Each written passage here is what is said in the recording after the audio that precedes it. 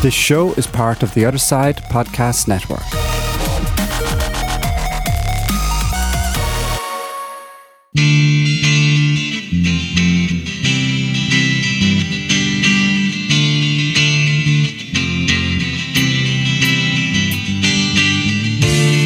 Welcome to the Appen Podcast, episode 83, a podcast for the IT professionals. Hi, I'm Al. I'm John. I'm Jerry. And I'm Stu. In this episode, we talk about Terraform. Talk about provisioning servers in Azure. We talk about what we've been up to. And we also talk about Ansible best practices. So, without further ado, let's get on with the show.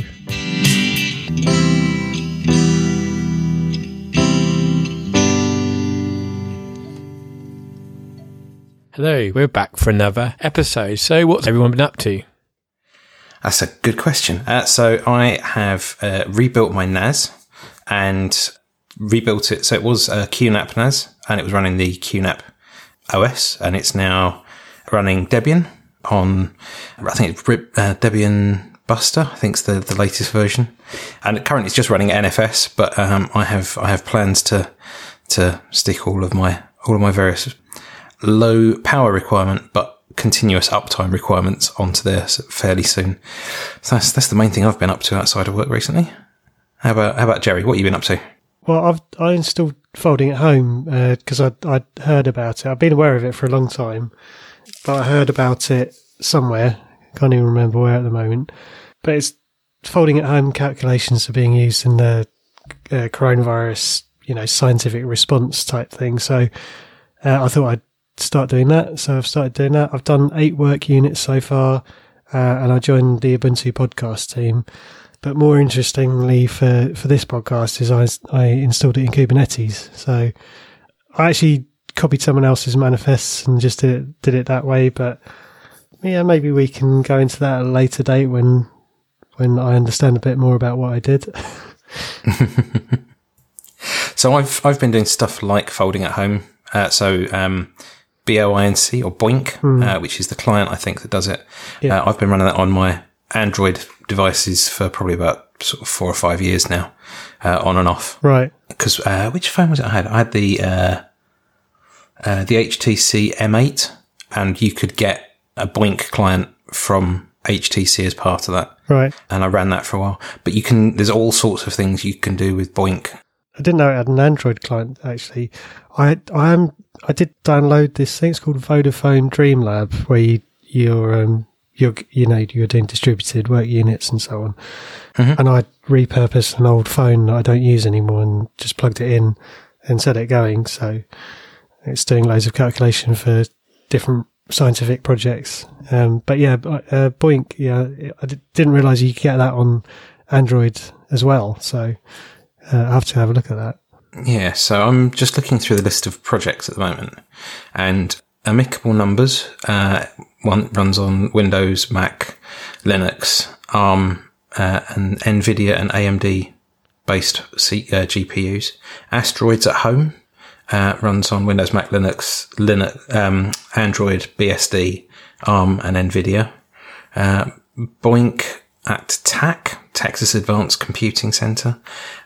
Even seems to have a VirtualBox thing as well. But there's loads. Climate predictions, cosmology at home. CERN have got a Boink thing. Mind modeling. So there's lots of stuff. Obviously, it's not quite as present as the current thing you're running your Folding at Home stuff for. But there's lots of other things you can be doing with it. There isn't a way to only contribute to COVID-19 stuff with Folding at Home yet. So, but they might be in the future. But I think the article or the report that I heard was that the capacity of Folding at Home, everyone that's doing it, reached a certain milestone. It's like there's like more computing power in the Folding at Home network than anywhere else. It's understandable, really, isn't it? Yeah. The other place that Folding at Home was on was on the PlayStation 3, wasn't it? Oh, yeah. You could leave it on as a screensaver and it would just run all the fans for, all night. Yeah. I did measure the electricity usage in my house as well, and it's not that much, so I'm happy to run it, It's not pushing my power bill up by any appreciable amount. So I'm all right with it. So, Stu, what have you been up to? So I've mostly been carrying on with my blog series that I've been running recently that I mentioned last time, the Ansible for Networking one. I've started writing up the one on MikroTik's Router OS, and I don't know if I mentioned last time, but there's no modules whatsoever for MikroTik. So basically what you're templating is literal commands. So every command that you would run at the CLI is exactly the same as what you put in the Ansible playbooks. The main difference is you're able to use things like Ansible looping and things like just, variables and that kind of thing. But other than that, there's, as I say, if I didn't know the CLI before, I would really struggle with this one. So it's possibly not the best example so far of what I'm doing. I've also started a little bit on trying to do the exact same, but on something like OpenBSD. So just to say you can do it, on an actual operating system rather than just a network one. And yeah, compared to the MikroTik one, it's templated about 4 files and it does exactly the same thing. So yeah, it's very interesting seeing the contrast between them at the moment. Okay, so we'll put a link in the show notes to your latest blog post. Yes, the last one I did was on Arista's EOS, which was, hate to say it, but very, very, very close to the Cisco one, because originally the guys that started Arista came from Cisco, and yeah, if you put CLI commands that you know from Cisco into Arista, 90% of the time they work. So that one's there, and then the MikroTik one is just ongoing, and I'm hoping to get that out this week. Cool. So I've been kind of dealing at work with kind of Terraform and Ansible. I've been kind of tasked with looking at how we deploy, or how we can deploy code, or using code to build our infrastructure and configuration management. So we're currently, as I said before, we're using Azure for stuff. So most of our stuff we're doing platform as a service. So which means that Microsoft we were using like Microsoft Web Apps. So we're basically just the developers write the code, and then we can just upload the code to Azure, and then we don't have to worry about setting up websites or IIS or anything, because Microsoft does that for you. But they're mainly, all the code is mainly done by ARM templates, and it's kind of what the developers do. But for us, as a DevOps guys, I really find ARM templates hard to read. And obviously, because we haven't written from scratch, it's kind of hard if they want to ask us to add something. So we're kind of mainly probably using ARM templates for that. But we have got some of our solutions still have to have physical Windows servers to run the code. So we're looking at a way of how we can deploy machines into Azure. We've got free development. We've got 3 environments which we look after. So we've got dev, UAT, and prod. And the problem we've got is that we're finding that we're spending loads of time fixing stuff because all 3 environments are different. We've got like issues where I've got an issue with one of the servers where they've got 5 servers in the cluster, and 4 of the machines are working fine, but the 5th one doesn't work because of a TLS issue. And the only difference I can see between them is that the 5th one has got the latest updates on them, and the other 4 haven't. So we've got no consistency of what patch levels they are. So we want to come up with a way of deploying VMs, and even just kind of having everything running the same patch level. So we haven't decided what kind of patch level we're going to do, but we're going to do it so that we get our development network or development environment working how we want to. Because at the moment, group policy is a mess. There's machines everywhere. So it's all a nightmare at the moment. So I've kind of been sorting that out. But we're using Terraform, which is a really good little program, so we can deploy VMs, because we've got a couple of tasks that really we want to deploy VMs, so we could destroy them at the end of the month or whatever, kind of do a continuous integration of those. Yeah, so I've been kind of getting Terraform, which is, I guess most of you guys have used Terraform before.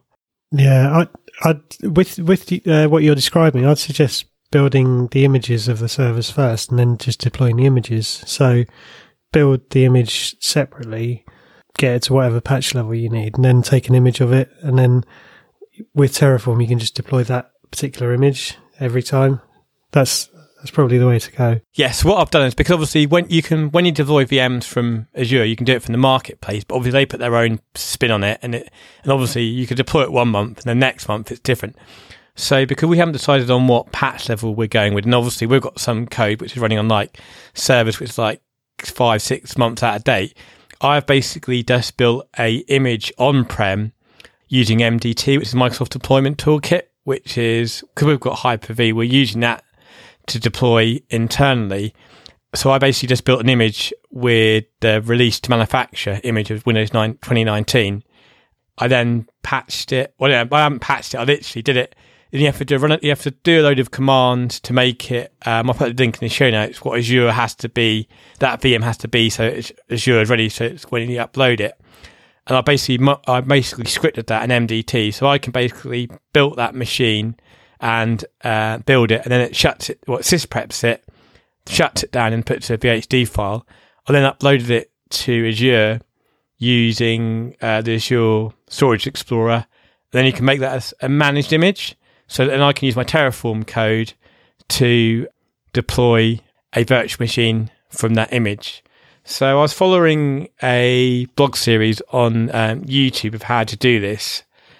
And because Terraform's just one single file, isn't it? You can download. When on Windows, it seems to be. Yes. Yeah. So I basically downloaded it, put it into a folder in any environment variables folder. You can put it so in there. So whenever you run Terraform command, it basically runs it, and it doesn't moan about it. So what I've done is I've created 3 files in the folder. One was called main.tf, is where basically the code is.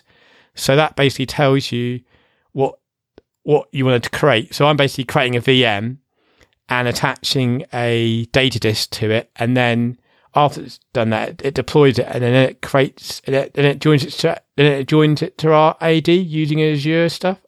Azure. Mm-hmm. I don't know. Well, I think it's like a thing you can run, and that basically means I can then add that gets added to my AD into like a staging folder. Then I can then do this next part. But I've got in that folder, I've also got a thing called a variable.tf file, which is basically where you describe what variables you want to have. So you say what size it is, you define in there what you're going to define, like your size of it. You don't actually define the size of it. You just basically just tell you what the variable is going to be, and then like what the computer name is. But then you have a terraform.tf var file, and that basically is where you say, I want it to be an A3 size VM, and this is what the name of the VM, etc., where you want to, what OU you want to put it into, what AD you want to join it to. So I've got some suggestions for you there. Yep.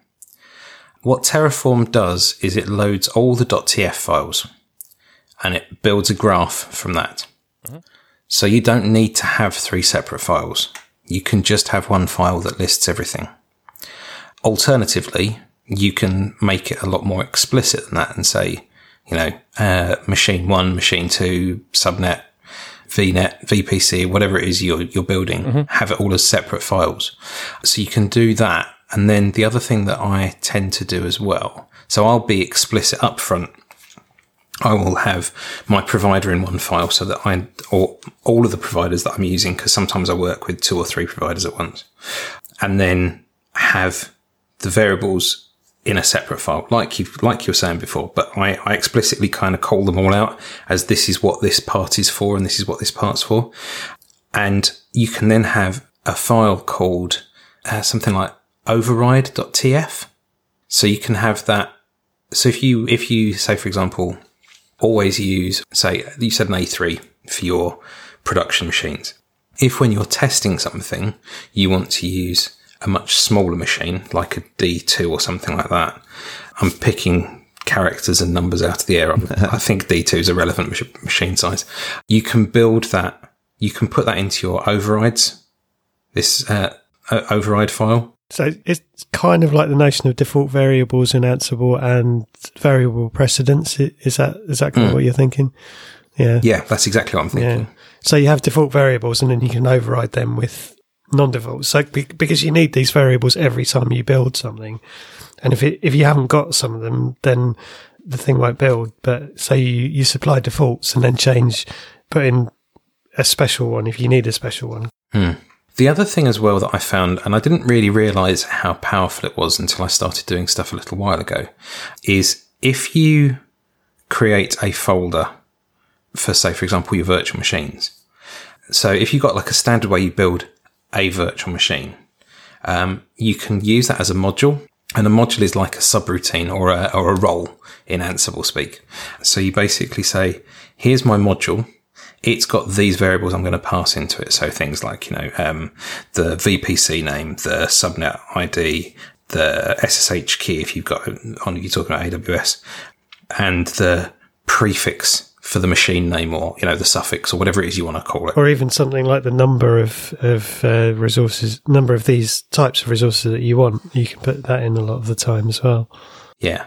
But so this module, this role, effectively, in Ansible speak, as I said, you can then, from your main Terraform thing, call that repeatedly with different variables each time, but you've got the same set of code in that module. So say, for example, you're building an AD server and an IIS server, or you're building a bind server and a web server and a mail server in Linux world. You can have the same module, the same single set of code for deploying one machine, but just have your variables in there to say, this machine's going to scale to this size. This is the version of the provisioning script that I want you to run.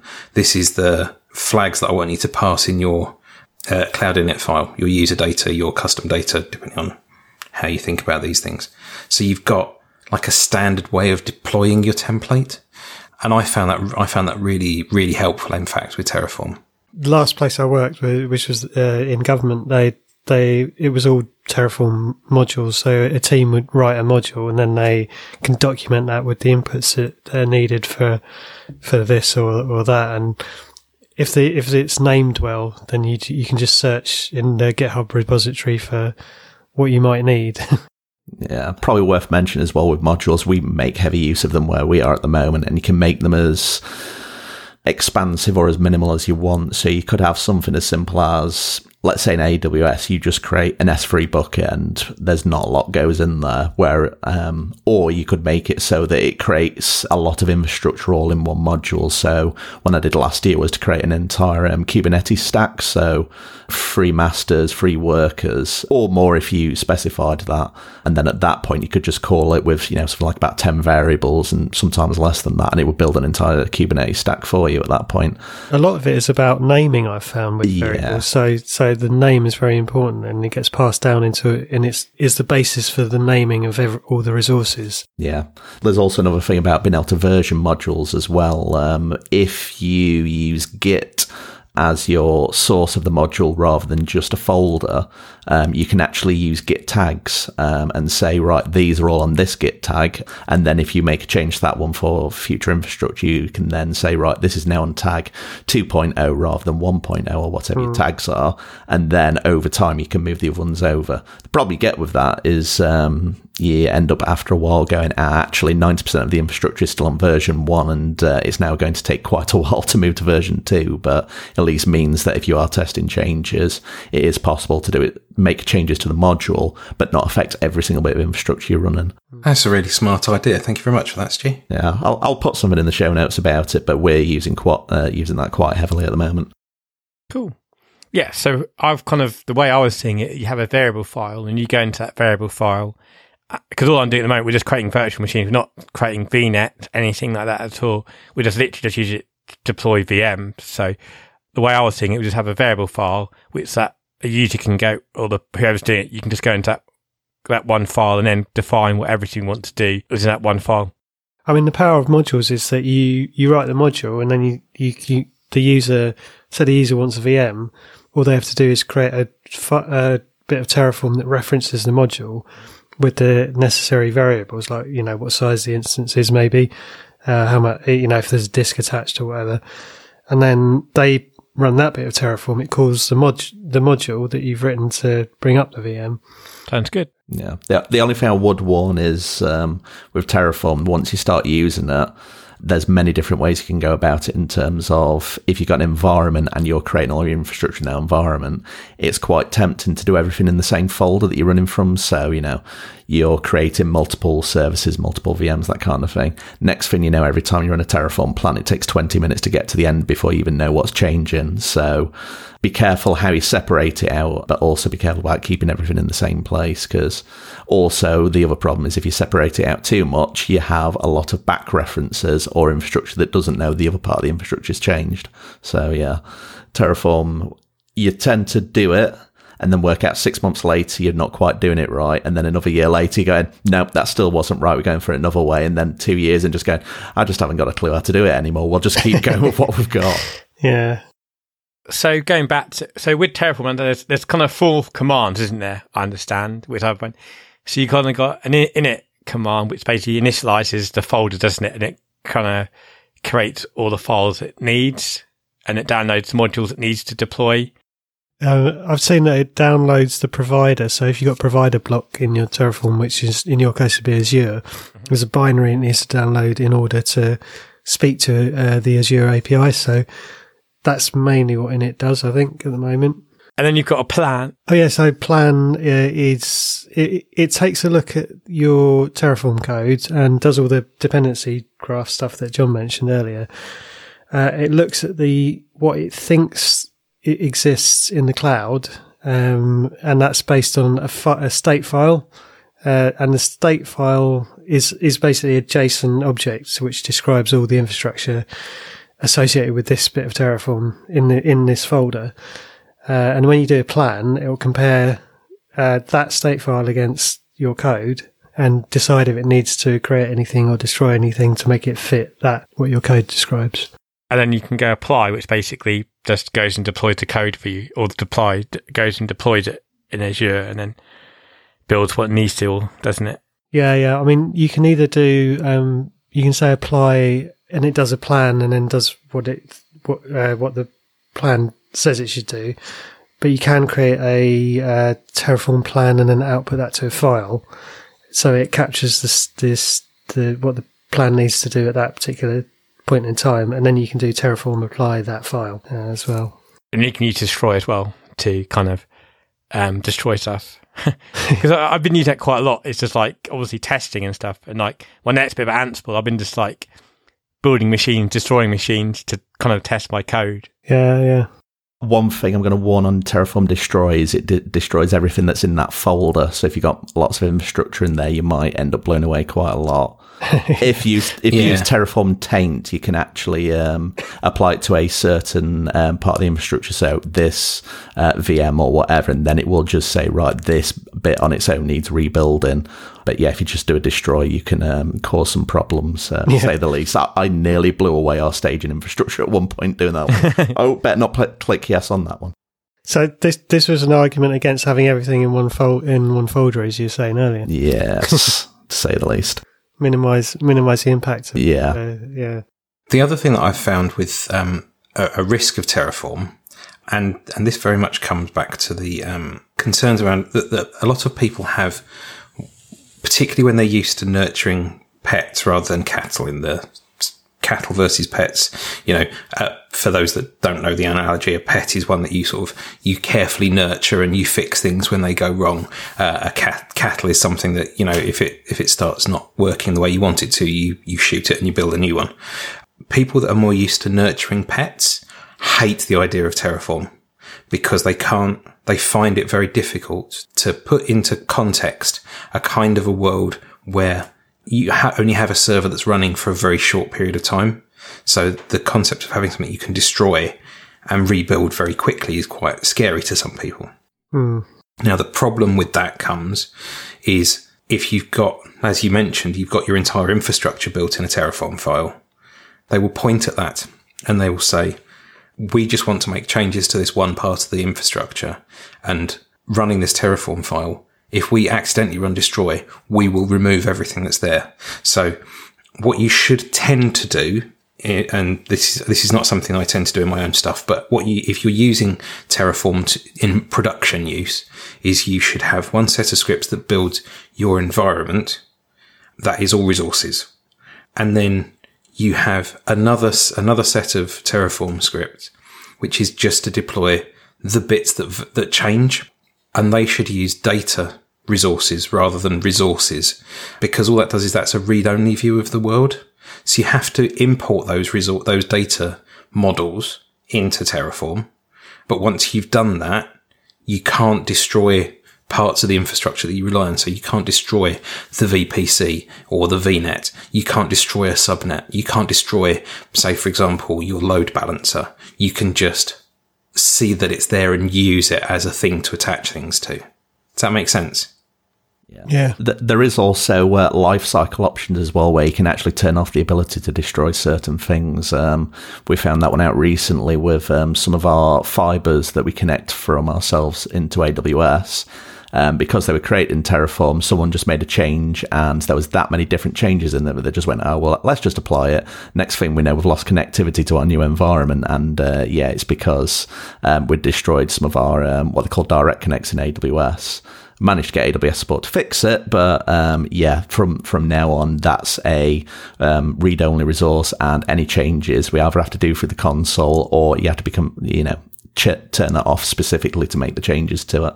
Also, as well, what about as well is understanding if using Terraform is that if what happens is, like, I think Gary says, the guy who's been on before, is about that if you want to add like a second data disk in, you really need to do it through Terraform rather than going into the console, because obviously the Terraform state hasn't got that information in it, hasn't it? Yeah. So you can cause issues by having if you don't do everything through Terraform. Yeah, I mean, sometimes what you can do there is you can either import the infrastructure so that it matches what's in your Terraform, or you can see what it's going to delete. And now, thankfully, in Terraform, when you do a plan, rather than it used to just give you a list of what was going to change, it actually gives you the Terraform code that would change. And what you can do there is just basically copy and paste that, put it into your file, and then it's no longer going to delete it because it thinks it's there. So that's a way I've found around that a couple of times. But yeah, ideally, everything if you're starting an environment brand new, everything should be in Terraform to begin with, as best as you can, rather than trying to do anything manually or trying to find a way around it, because you can get into some massive problems doing that. So yeah, that's basically what I've been doing. But obviously the next part is, obviously now I built the VM, I need to then obviously make it into a state that I want it to be in. So kind of the next I've been looking is using Ansible as a configuration management to then kind of, I want to basically obviously Windows update it so it's up to our correct patch level, and because we haven't got data disk, I wanted to basically format that disk to a certain, and then rename it, etc. And then on top of that, I've also used Ansible to then configure WSUS on top of that. So that installs a WSUS role, and then it configures it how we want it. Because I thought, well, if we're going to be doing this on 3 environments, I might as well script it so that once it's happy in one environment, I can then, in our UAT, I can then deploy the same WSUS server, etc., then obviously in live. So, I'm quite getting used to Ansible now. So I'm kind of, again, looking for tips and if I'm doing it the right way. Because obviously at the moment, because the Ansible, you can't run natively on Windows. At the moment, I'm probably looking at something. Is it AWX, their Tower product? So, yeah, that's a good way of doing things. I don't know whether any of the rest of you used AWX or Tower before. Have you? Not me. Right. So AWX is the open source version of Ansible Tower. Ansible Tower is a licensed product from Red Hat, and with a license, you get a certain number of nodes that you can talk to. AWX is entirely open source. You can clone it from the AWX repository on GitHub. What I will say, I've hit a problem with this in the past. If you just clone the repo and run the install script, what you're actually working on is their equivalent of development, not on the latest tag. So what you need to do is check out a specific tagged version and then run the install script for that. Otherwise, when you contact the Ansible support team and say, I'm having this problem with AWX, they say, which version are you running? You say, I don't know, I just checked it out. And they went, yeah, that's the version. That's because you're running on development. Ansible Tower tends to run behind Ansible proper for the releases. So it tends not to. So at the moment, Ansible for me is something like 2.9.3, I think, from memory. Ansible Tower is probably running 2.8 something, or maybe even 2.7. And you need to explicitly upgrade the version of Ansible that lives inside AWX and Tower. It's not a problem. It's just something to bear in mind. Ansible Tower and AWX, I'll use the two terms interchangeably from now on, because from an operational perspective, they are logically the same. As I said, there are some quirks between the two of them, but they're logically the same. Ansible Tower is effectively just an orchestration engine and a scheduling engine. So you can tell tasks to run every X number of seconds, or every X number of minutes, or every X number of hours. You can tell it to run when a particular button is clicked or when a webhook is called. So from that perspective, I think Ansible Tower would be quite good for you, particularly if you've got Ansible configured to, you said you use Active Directory. So your machines, if you've got a service account that Ansible Tower knows about, which that's one of the other things that Ansible Tower is good at, is extracting secrets away from users' control. But so if you've got a thing where when the machine comes up, it makes an HTTP request against your Ansible Tower instance that says, run a provisioning job across the estate. What that will then do is you can ask it to ask your Azure environment for an inventory that has a set of specific tags on it, and then use that list of tags to run an Ansible playbook against it. So, for example, if your machines are all tagged, all your Windows machines are tagged with Windows, all your web servers are tagged with web servers, and all of your mail servers are tagged with mail, what you could do is in that webhook, say, call the provisioning script for everything. And then you can then ask Ansible Tower can then say, I will now deploy the patch set across all of my estate, which obviously assumes that your WSUS server has a consistent patch view of the estate. You can say things like deploy the web application to the web servers and make sure that the mail gateway's got the whatever mail config on it you need to do. Those sorts of things. You can do that with Ansible Tower. The other thing it means is that if you need to go onto it, so say, for example, you want to provision a machine outside of your live environment, so for testing purposes, because it's just Ansible underneath the surface. Say, for example, if you're running Vagrant, you can run an Ansible playbook against the Vagrant machine. So if you've got a Windows machine that's running Hyper-V, for example, you can run a Windows machine inside there with Vagrant, perhaps. That's assuming that's how it works. I'm not sure. And then you can say, once that Hyper-V machine is up, you can then Ansible run against that from your Linux virtual machine, or your Windows subsystem for Linux virtual machine, your Windows subsystem for Linux environment. Does that all make sense? Yeah. So, because what I'm doing at the moment, obviously, because on my work laptop is a Windows box, obviously you can't run Ansible directly. So I'm just basically, at the moment, I'm just testing my playbooks out, just getting it working. Is that obviously you can install Windows the WSL, the Windows subsystem for Linux, and I think it's really cool because you can use on top of that code. So if you're in WSL, this is really cool if you didn't notice, you can type code, then space, and then the name of the file you want to edit. It will then bring that file up in Visual Code on your machine. And then you can then use Visual Code to then, it obviously then talks to the WSL Linux file system, and then you can edit the code. And also, the other thing I love about WSL or Visual Code is that obviously you can download templates and everything, or plugins, so that it does all the highlighting, the syntax, everything. Is that you can pull up a terminal at the bottom so that you can be editing your code in whatever you're doing in Ansible, and then obviously you can then run your playbooks from the command line, which is connected to your WSL underneath, which I think is really cool. So I've been playing with that, and obviously I've been using, because I'm managing Windows boxes, you have to use WinRM to manage it. And by default, WinRM just works on port 5985, which is HTTP, which is not HTTPS. So they're recommending that you use HTTPS. So as part of my things I've been doing is because there's no certificate authority in our networks, I've created an internal CA. So all our machines in our network get given a computer certificate so that we can use WinRM over HTTPS, so that we can then either use something like CredSP, which is the authentication method, so it's nice and secure.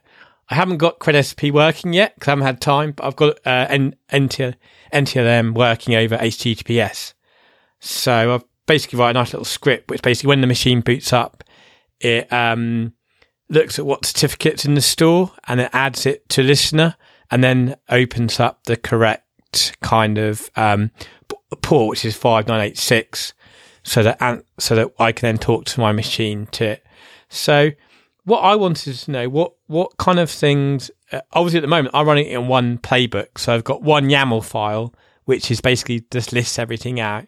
I've been looking at a lot of people's code. They seem to have YAML files all over the place, and I'm guessing that you have one main YAML file which then talks to the other YAML files. I'm guessing, because what I can see is that the guide I was following is from actually on Parameterize, that you install it by pip, so it's using obviously you have your host file is in like the etc folder, so you have to have like sudo rights to edit that file. And obviously then you have your YAML files, playbooks inside your home directory. So obviously this is just testing, and obviously once I've got working, I will then look at migrating it to AWX. But what do people recommend what's the best way of installing Ansible and way to host there, or the way they use playbook? I'd get away from that single YAML file. I think the main things: inventories, roles,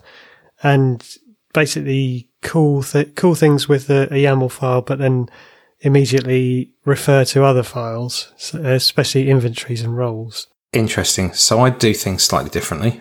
I create an inventory file per location.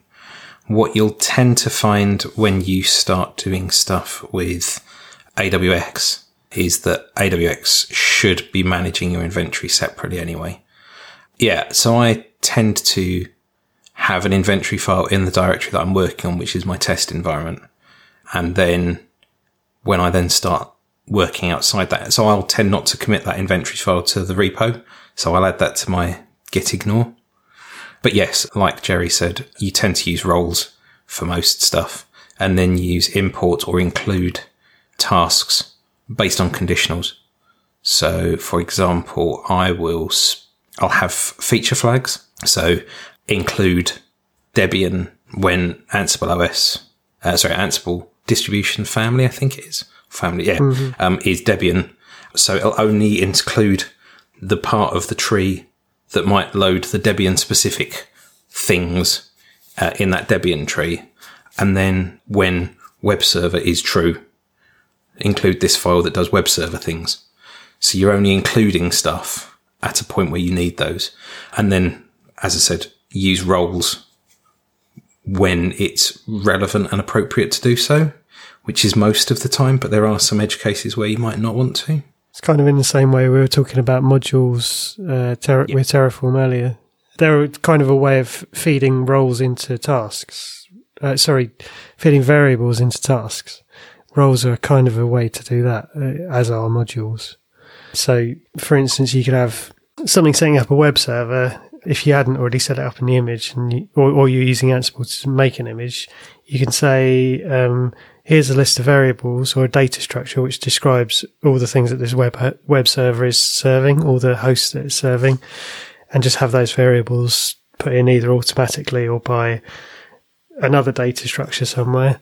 And a role is what encapsulates to do a web server, do this task and then do this task and then do this task kind of thing, with these variables fed into it.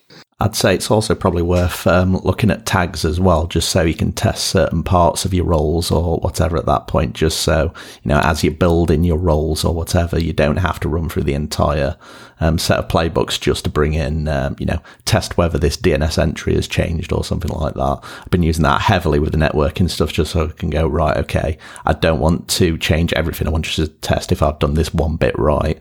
And then, afterwards you can run the lot. So that's quite useful as well. Yeah, that's quite handy because I was like building machines and destroying, because obviously I'm doing Windows updates kind of thing, so it takes a good 10 minutes to install the updates and reboots kind of thing, and then I want to then test it's formatting the driver right. Obviously I'm then after running the whole, so I'll definitely have a look at tags. So I do things slightly differently. Again, it sounds like I'm a bit of an outlier. So I tend to create a role that does a set of things that I want to do. So for example, when I built the QNAP box under Debian, the first thing I did was create a role for the NFS server. And then when I created that role, when you use Ansible Galaxy to create a role, so you do something like Ansible-Galaxy space init space, and then the path you want to put this role into. And by default, if you create a roles directory inside where your playbook is, and then inside there, so for example, mine is johntheniceguy.nfs server. So in roles /johntheniceguy.nfs_server. So I've done Ansible-Galaxy space init space roles /johntheniceguy.nfs server in my roles directory. And it creates a directory structure for you in there. One of the directories it creates is called tests. And in there is a file called something like test.yaml. And it creates an inventory file for you as well. So what I can then do is go into that tests directory and just run just that role against my machine.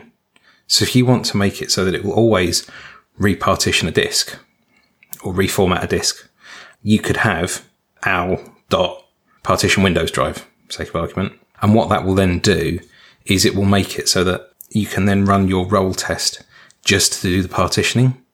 So you just go into al.partition/test, Ansible-playbook, test.yaml, -i inventory, and it will then run the test playbook for that role and not for the rest of your playbook.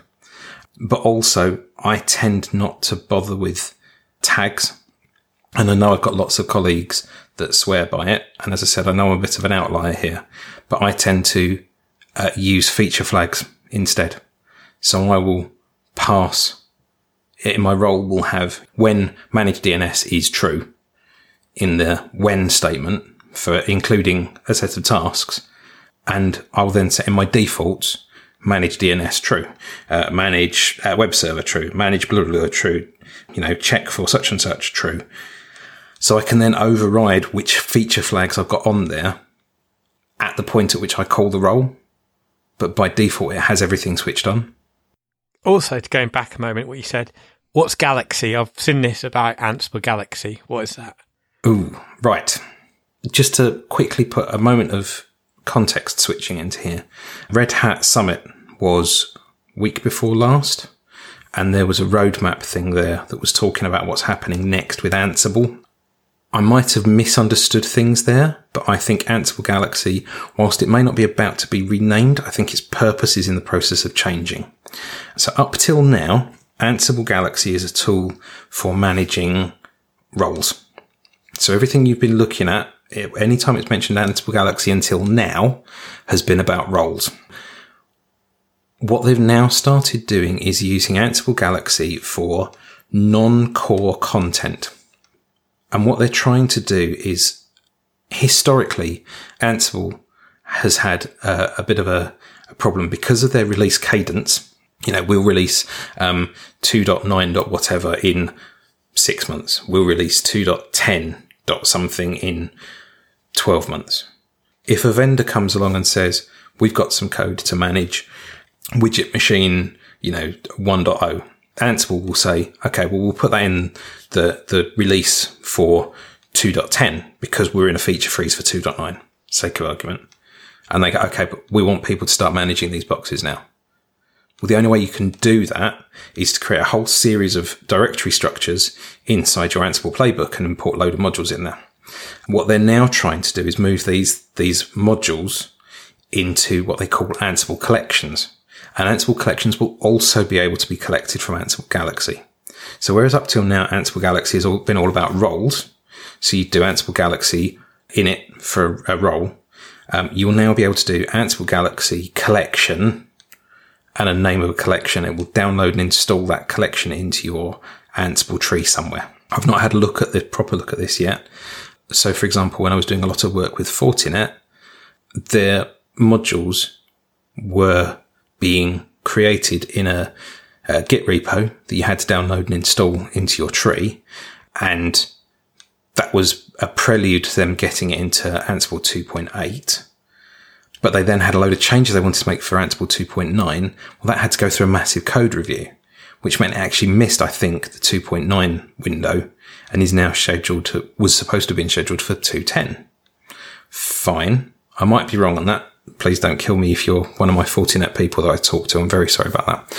But so with the move now to collections, if they say, okay, we've got widgetbox 1.1 and it's got a whole different way of working with the API, they can just update their own collection and say you're now working with the widgetbox collection version, 1.1, as opposed to the widgetbox collection 1.0, which they were using before. So that's then got all your roles and stuff. And I think what Ansible's trying to do is move to a world where you've got a base set of things like, copying files in, rsyncs, reboots, package management stuff. They'll all be in core, but then anything that is not managed normally by the Ansible core team will be in a collection. So things like your FortiGates, your net backups, your Cisco boxes, they will all start moving into collections and they'll move away from being in core because it means the turnaround for fixes and stuff like that can be a lot quicker.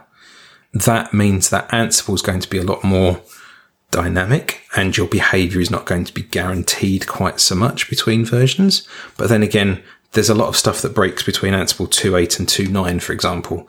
2.8, 2.9 is not so much, but 2.6 to 2.7 was a big change, for example. Does that all make sense?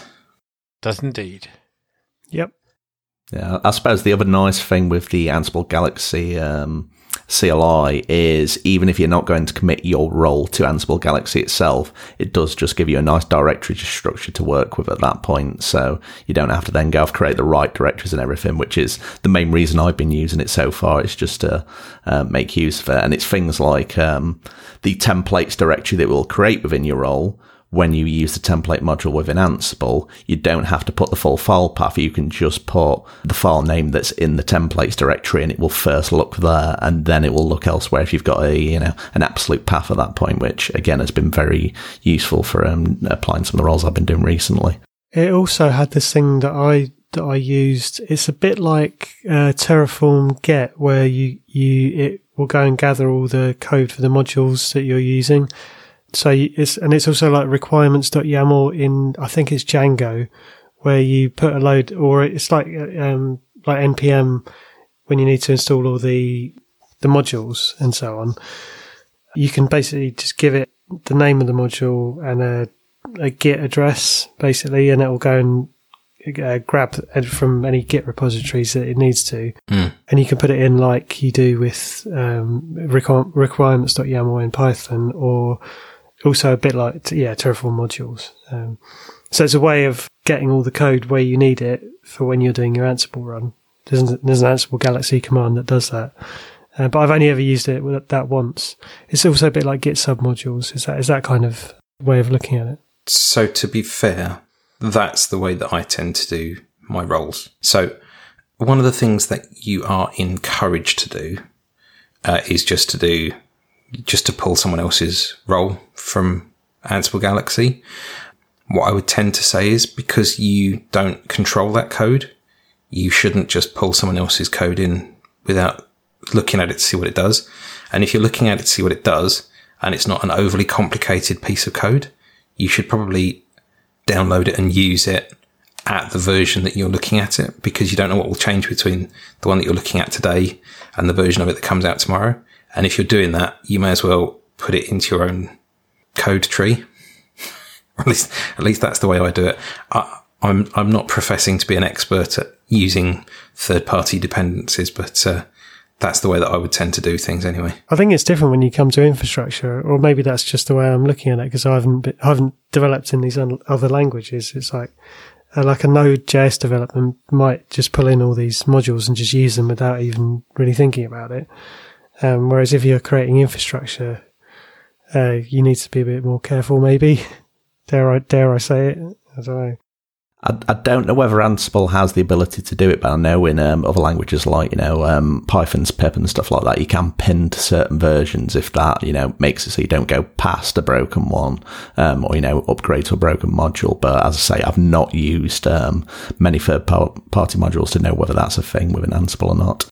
So you absolutely can, so one of the directories that Ansible Galaxy creates is a directory called meta, and in there is a main.yaml. So by default, all of the included code, so vars, defaults, tasks, and handlers, they all have a main.yaml.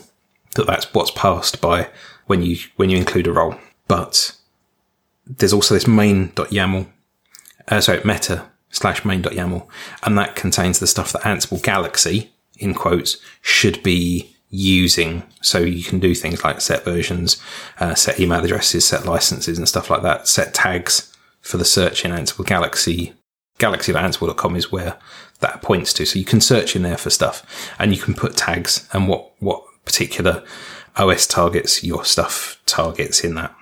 So you can set versions in there, but again, I'm not sure how much I would trust that. I'd rather pull from use a submodule and say pin to a specific commit reference or a particular tag, and just hope that, or as I said, adopt the code tree for your own at that point. Yeah, that makes sense to me. And again, as I said, I'm not an expert at software dependencies. So if there's anyone out there that thinks that I'm doing it completely wrong, please contact us and let us know, because I'd love to be educated on how this is being done by normal people in production. So Al, have you got any other questions for us about Ansible or Terraform? No, I think that's answered all my questions. Fantastic. So, as you might have heard in the intro, that we are now part of the Other Side Network. So, Stu, do you want to go into a bit more of that? Yes, the Other Side Network, it's a network of podcasts, and it has things like the Binary Times are part of that, and there's the El Grey Tea Hot, am I getting that name right? And a few other podcasts as well on there, and yes, you can find more information on that from the otherside.network website. One of the good things about the Other Side Network is that Dave Lee, who's our fantastic producer-in-chief, he's actually I think he's the founder or one of the founders of the Other Side Network. So he's actually been courting us for some time, trying to get us on board, and it's just been a matter of our being a bit rubbish, to be honest with you, before we joined up. So, but yeah, so he's wonderful. So, what about our Patreon subscribers?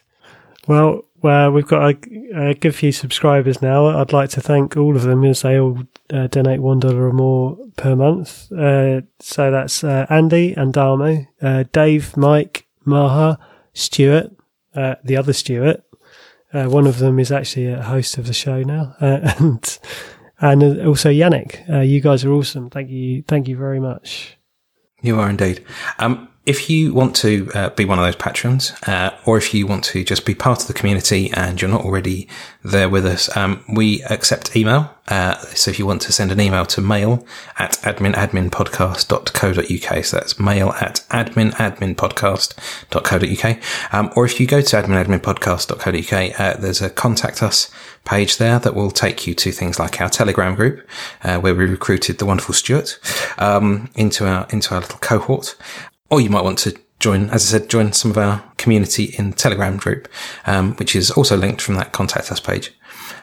So yeah, we are always welcoming of new members of the community.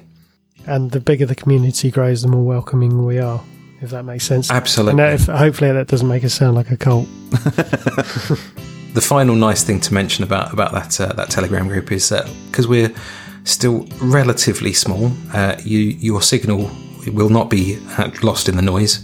Not to say that people with large communities aren't amazing as well, but if, like me, you lurk on a lot of Telegram groups, when you come back to it, you won't have thousands of messages to read, merely hundreds. Yeah, thanks for subscribing, and we'll see you all soon. Bye for now. All right. See you later. See you later. Now it's over.